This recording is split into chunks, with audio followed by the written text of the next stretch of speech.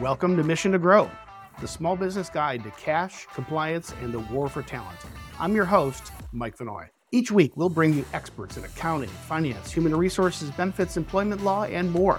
You'll learn ways to access capital through creative financing and tax strategies, tactical information you need to stay compliant with ever-changing employment laws, and people strategies you need to win the war for talent. Mission to Grow is sponsored by Assure. Assure helps more than 100,000 businesses get access to capital, stay compliant, and develop the talent they need to grow. Enjoy the show. CTA, the Corporate Transparency Act. Hi, I'm Mike Vanoy, your host of Mission to Grow. So we're going to unpack a law that I think most business owners have no idea exists. This thing passed back in 2021, but there's a good reason most businesses didn't know about it is because you didn't have to comply directly. Your bank complied for you. What the heck does that mean? We'll unpack it all today. Got a great guest today, Chris Bell. Chris is an attorney. He heads the compliance work at Assure, specializing in money transmission, Bank Secrecy Act, anti-money laundering, know your customer, et cetera, et cetera. Interesting. Chris actually has a background. He used to work for the state of Texas banking regulators. He was literally part of the team that helped write the rule book when it comes to money transmission laws, anything that deals with moving money for banking and now payroll companies. He's at a front row seat. So welcome to the show, Chris. Thanks, Mike. Glad to be with you again. So let's maybe start out, if we could, Chris. Definitely. Let's first help because I think most people don't even know what CTA, the Corporate Transparency Act, is. So let's define it and then probably unpack why it is that up until now, it's been okay to not know what it is. Absolutely. So, Mike, what the CTA, the Corporate Transparency Act, this was a law that Congress passed in 2021 that essentially rewrites the laws regarding the collection of what's called beneficial ownership information in this country. And I like to think of it, in the words of Stephen Covey, a paradigm shift. Right? Under the old paradigm, when anytime a business went into a bank to open up an account, a loan, any financial service, the bank would ask that business a few questions, right? And one of the questions, ever since Dodd-Frank, has been, please disclose owns this business. Business owners will be familiar with having to disclose that any owner that owns 25% or more of the entity, as well as, the individual who exerts the most control over the entity. Yep. So paradigm is shifting because now, as a result of the Corporate Transparency Act, instead of banks asking that question of businesses, now Congress has changed the law to say, businesses, you must proactively register with the federal banking regulators and provide the same information that you would typically provide to a bank, just directly to the government. And then the government's then telling the banks, hey, thanks, you had to ask these questions. Now you can simply log on to this database that the regulators have built so that you can fulfill your collection requirement. So it seems obvious to me why the responsibility sat with bankers. Yeah. I'm going to loan you money. You're going to open an account in my institution. I'm going to be obviously in the middle of moving money for you. Stick me in the middle of preventing the bad actors here, right? Right. Why do you think that the Congress made this change? This seems like, we do our best on this show to advocate for the small business owner, and they're getting crushed administratively. The thing I maybe worry most about this one is they just don't even know this is I've seen zero articles on Wall Street Journal, zero on CNN, Fox, CNBC. I don't see any news about this, but all of a sudden here's this new regulation that's hoisted upon the responsibility of small business owners. Why? What's driving this? So, for a long time in this country, we have been trying to get to the bottom of shell companies and find bad actors, find the people who are financing terrorists, people who are doing money laundering. And when the edict first came from Congress to get to the bottom of this, they place the onus on the financial regulators because, financial regulators deal with money, and deal with money, you have to deal with money laundering. So the financial regulators, well, who are their main constituents? And well, that's the banks. So they said, okay, we can make a small in their words, a small operational change to the banks, so that on the front end, when account is opened or a service is rendered, these questions get asked. I personally see the shifting of the onus from banks to small businesses, or just businesses in general, as probably the result of some good lobbying efforts by the banks. The banks are getting in trouble and getting fined into oblivion when they break the AML BSA info collection requirements. So they said, look, we're tired of in the middle of this. And even though we may be in the best position to gather this information, we're just tired of the fines and the overregulation. So they lobbied Congress and said, Congress, you take regulatory burden off of us and just put it directly on the business. Yeah. And banks have much better lobbyists than just business in general. Yeah, and I hate to be so cynical, but it probably is as simple as that, right? And it probably sounds really simple. Hey, the business had to provide this information to you, the bank, anyway. So how about they just provide it to whatever agency this is? Easy peasy. Problem is, most business owners are busy working their face off to run their business. In like I say, I have not seen this on the news. This is not some big, no billboards telling everybody, business owners, that they now have to register. So I think that's why this topic is really, really important. It's just maybe a bit of a dry legalistic topic we're covering today, but super, super important because no one's talking about this. Chris, what if you had to say one thing that you want people to walk away from it? We're going to talk here for maybe an hour-ish. What one thing is really important that small business owners understand about the Corporate Transparency Act for 2024 if they're trying to grow their business? Sure. And, I guess my key takeaway from this is to remember, if you are a corporation, a limited liability company, any business form where you had to file with the Secretary of State to create your business, then if you don't meet one of the 23 exemptions under this new law, then you will have a reporting requirement annually. If you don't meet that reporting requirement, then you're going to pay some fines. And we want you to avoid that, because the requirements are actually really simple to comply with, but it's just one more thing that you have to do instead of running your business. You do have this reporting requirement. So that's the thing I want people to remember, is just not to forget about this. Make sure you check this particular box. So let's talk fines. What kind of teeth does this have? If you don't follow whether it's because you thumbed your nose at it and said this is stupid, or whether you didn't comply because you didn't know, which would be the case in for most folks here. How bad could this get? Okay. So I'm going to answer that way. I'm going to answer that question in two ways, right? First, there's always money, and $500 a day up to $10,000. So essentially, you'd be looking up to a $10,000 fine for not complying with this law. When you get into looking at it, thumbing your nose at it because it's stupid, then, or as the law calls it, willful noncompliance, actually be looking at jail time. It actually carries criminal penalties in addition to the civil penalties. Wow. Okay. So probably not making some predictions that people are going to go to jail, but this is the criminal act not to follow. This might sound small and simple, but this is real deal. You gotta follow it.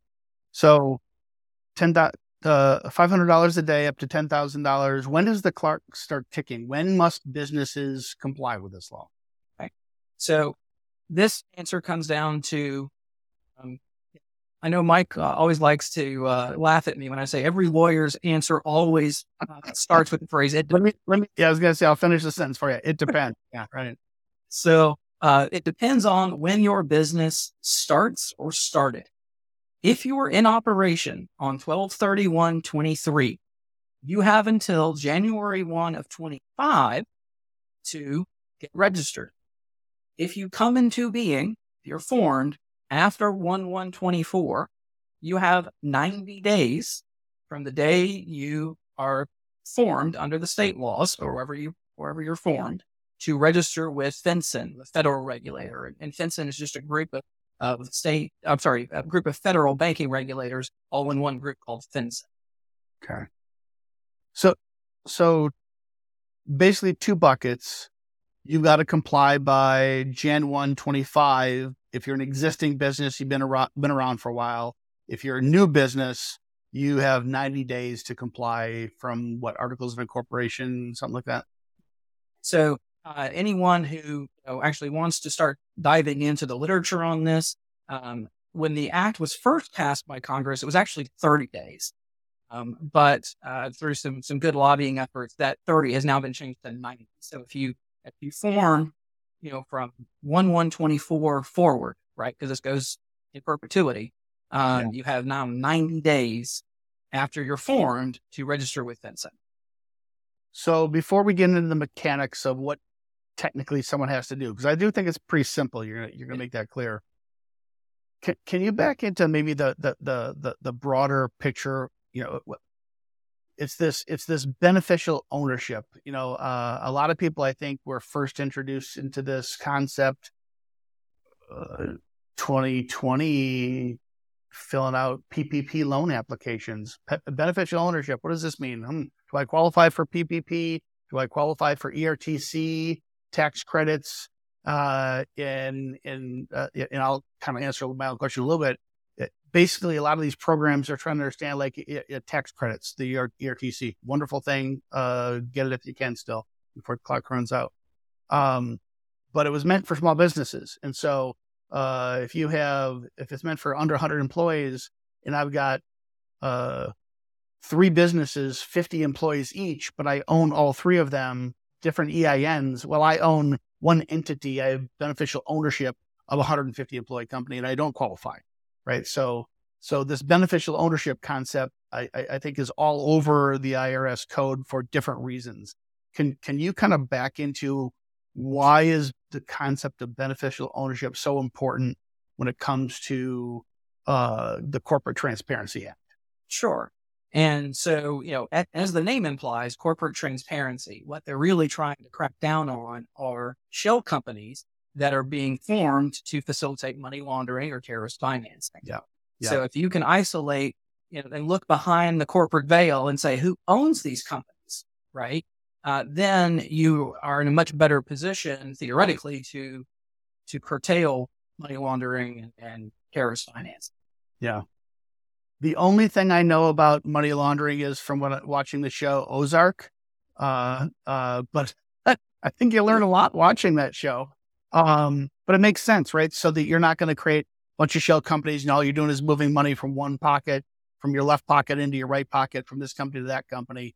And so ultimately they have to have EINs. If they roll up to common ownership, that's how they can track the movement of money. Am I saying that right? Yeah. And they're looking behind these entities, right? To say, are you using company A to transmit money to company B, to transmit money to company C, and basically throughout the process, you're turning bad money into good. So the Corporate Transparency Act is going to look at companies A, B, and C and say, companies A, B, and C, you have to register with the federal banking regulators to tell us who owns these companies. And a beneficial owner, under the basically the old and the new definitions, are anyone who has an equity stake of 25% or more, directly or indirectly, right? So let's visualize what does that mean? Because that's a lot of words. If I own company A, I own it 100%. Company A now owns company B, right? Company B is a subsidiary of company A. Yep. Well, what the analysis is looking for, I call it the warm body rule, right? You look up the chain to see at what level do you have to stop to find a warm body who could own 25% or more. If I own company A and A owns B, then I'm a beneficial owner for company B because I own 100% of the parent company. Yeah. So I'm a beneficial owner of both company A and company B. And to be clear, there could be really good, legitimate tax strategy, trust/tax strategic reasons to do very sophisticated entity strategies, right? So anyway, yeah, so we're not poo-pooing the concept of shell companies and wholly owned subsidiaries and the protection of assets across multiple LLCs. There's lots of really good reasons for complex entity structures. But unless you can tie them all together, the government has a hard time tracing the money to know if you're a good actor or a bad actor, right? Right. Sometimes I think that the government just assumes you're a bad actor until you prove that you're good. But that's actually part of what this law does through the registration. Chris, let me ask this. So, and to be clear, the purpose of the show is to share the best information we possibly can to help small businesses grow their company, and doing so in a compliant way.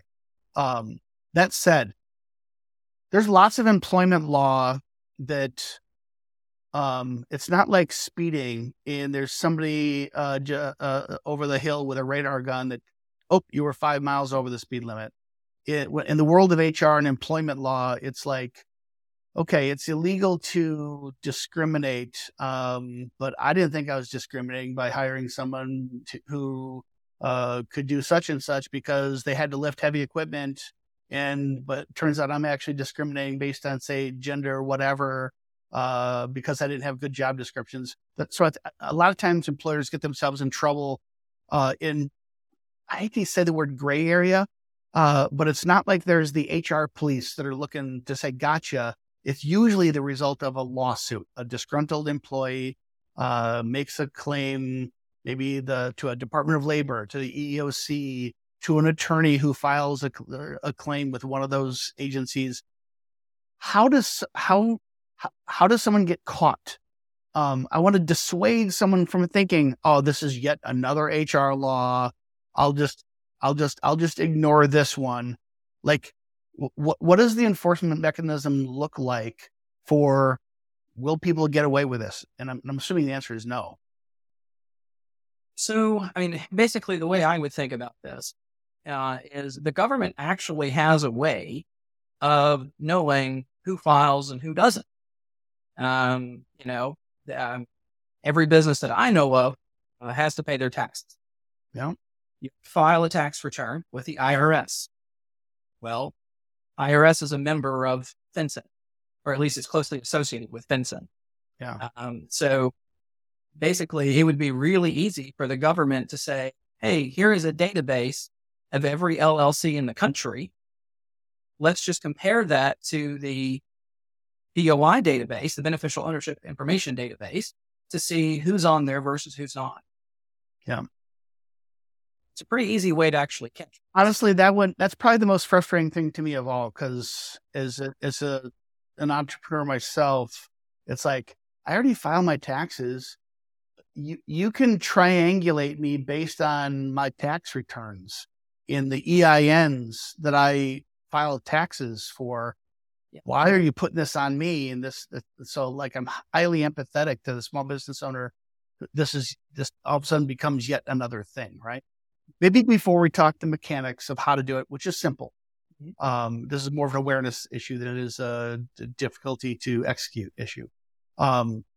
There are some exemptions. What are the exemptions? I think you said there's 23. You don't 23. Have to list all 23. Maybe we'll include that. I will commit to this. We'll get a credible source, an authoritative source of the 23. We'll list it in show notes for people to click and navigate to. But share with us some of the biggies. Who would be exempt from this? Sure. So I kind of think of these in a couple of buckets. I think of first, if you're a regulated entity, and what I mean by that is you're a financial institution, if you're accounting, if you are a commodities trading business, if you are a business that has to already register with the federal government, then you're probably exempt. That actually takes up most of the exemptions. That's Okay. bucket number one, a regulated company. A regulated company. Okay. The second bucket would be what's known as the large operating exception. And there's basically two figures to keep in mind on that. Just like you were saying with the PPP, there are certain thresholds. One threshold for this exemption is 20 full-time employees in the United States, especially prongs of physical presence, operating in the U.S., as well as on your tax return having $5 million in gross sales or receipts.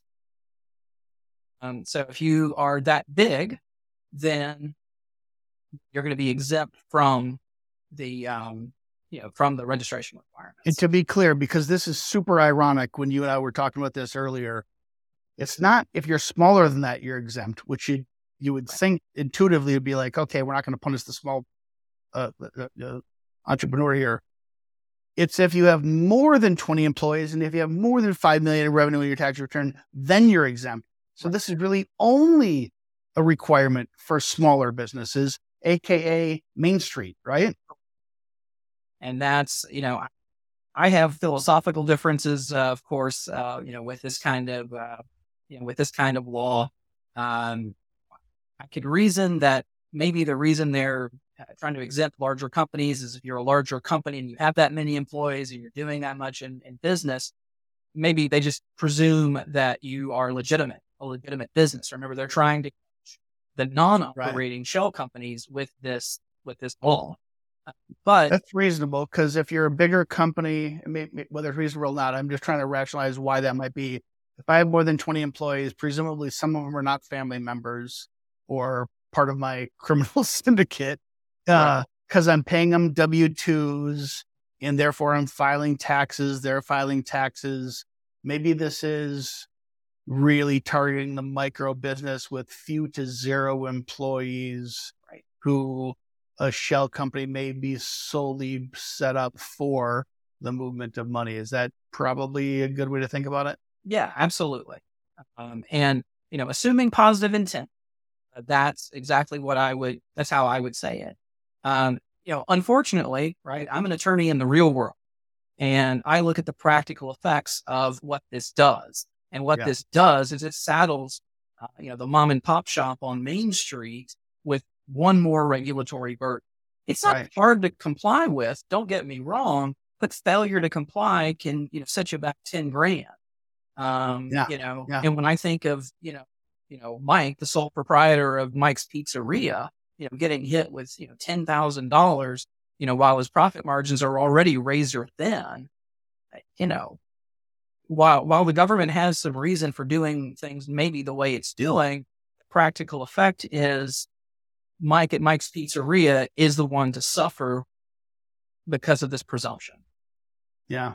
Yeah. No, that's exactly how I feel. Like, I understand, I'm all about stamping out crime and whatnot, but the burden is just so high on business owners these days. Every time there's a new law passed, there's not an old one that goes away. It's they just keep stacking up on top of each other. These are cumulative. They're like snowfall. Yeah. It's you lawyers. It's your fault. And then that third bucket is if you are a subsidiary of one of these other types of companies, then you're likely exempt. If you're only doing this, if you're exempt at your parent company level, make sure to look at the exemptions, specifically the subsidiary exemption, because there are some exceptions to the subsidiary exemption. For example, one of the exemptions under the regulated company bucket is for a money service business at the federal level. Of course, I am a regulatory compliance attorney for a payroll company. We're registered, with Vincent as a money services business. Yeah. But we have that registration higher up on the corporate organization chart. Our subsidiaries under that would not be exempt just because there's a subsidiary of a money services business, for example. So if you're relying on a subsidiary exemption, make sure you look at it closely, make sure you really fit in those, in one of those buckets. Okay. Any other legal aspects that business owners should be thinking about and be considering when registering with FinCEN? And I think that's probably where we'll wrap on just the practical steps of what and people, I think you're going to be shockingly disappointed at how simple it probably is going to be, and we'll provide the links. But it's so critical to get it right. So what other considerations should business owners be making? Well, and we, to step back, right? What kind of information am I reporting as a business owner?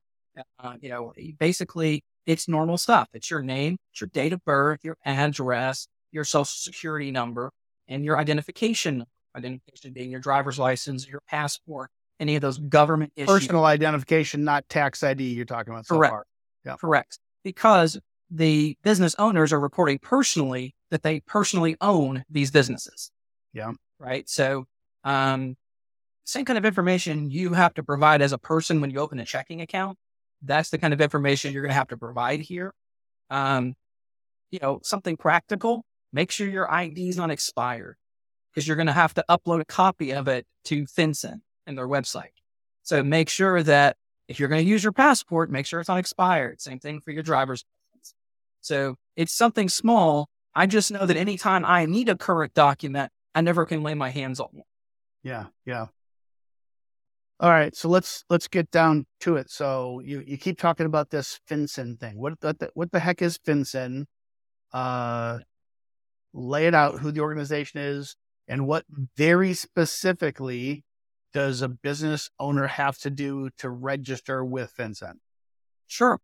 So FinCEN is basically a group of federal bank regulators, and FinCEN has a website that you go to. Is it an acronym? Does FinCEN mean something? That fintech? What I mean? Yeah, I'm sure it does. It's just not something that I keep on the tip of my tongue. All right. I stumped the attorney. Good for me. There you go. Mike 1, Chris 110. There we go.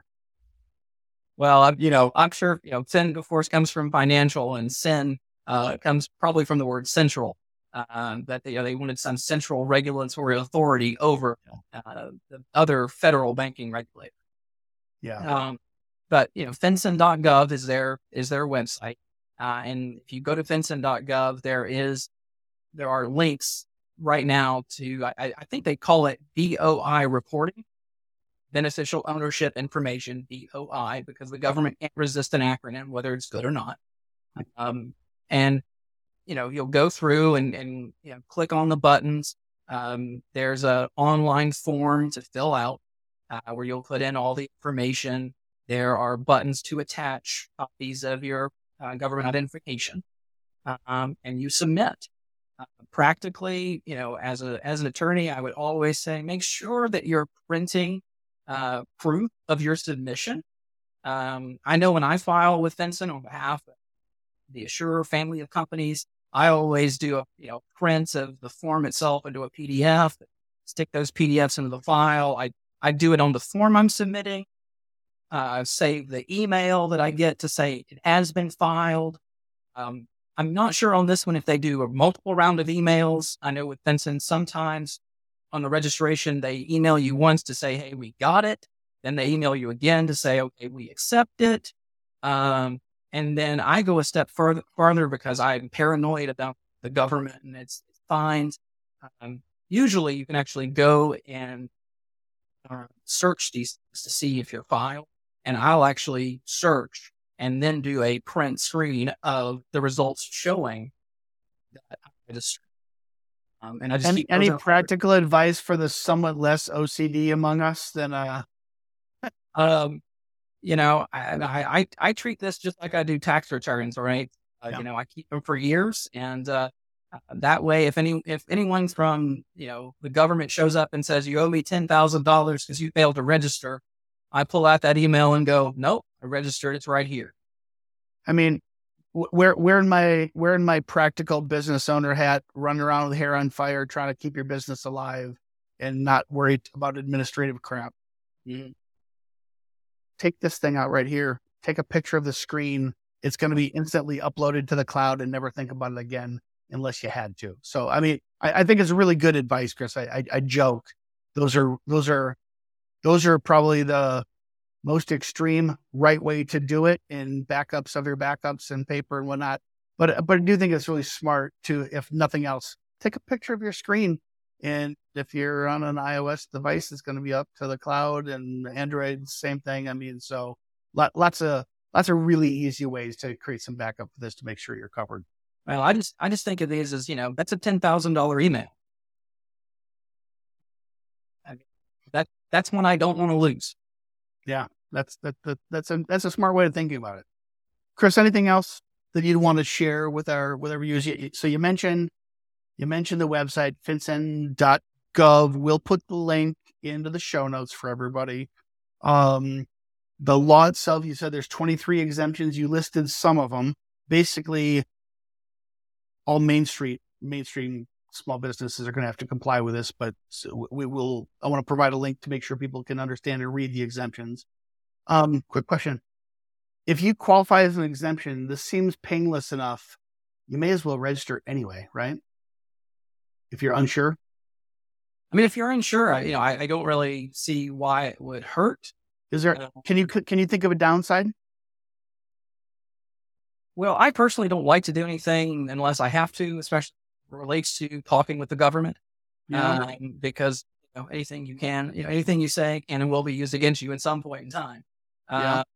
And I don't want to. I personally wouldn't register, and if I clearly met an exemption, because if I meet it, but I register out of an abundance of caution this year, but I don't next year, and I go, oh yeah, I don't really care, I was exempt anyway. Well, then you have to spend a lot of time, maybe later, explaining why you didn't register. Okay. So I just don't want to. So I think that's good. That's good feedback. So the mission here is read the rules. We'll stick them in the show notes. If you qualify under one of the 23 exemptions, don't.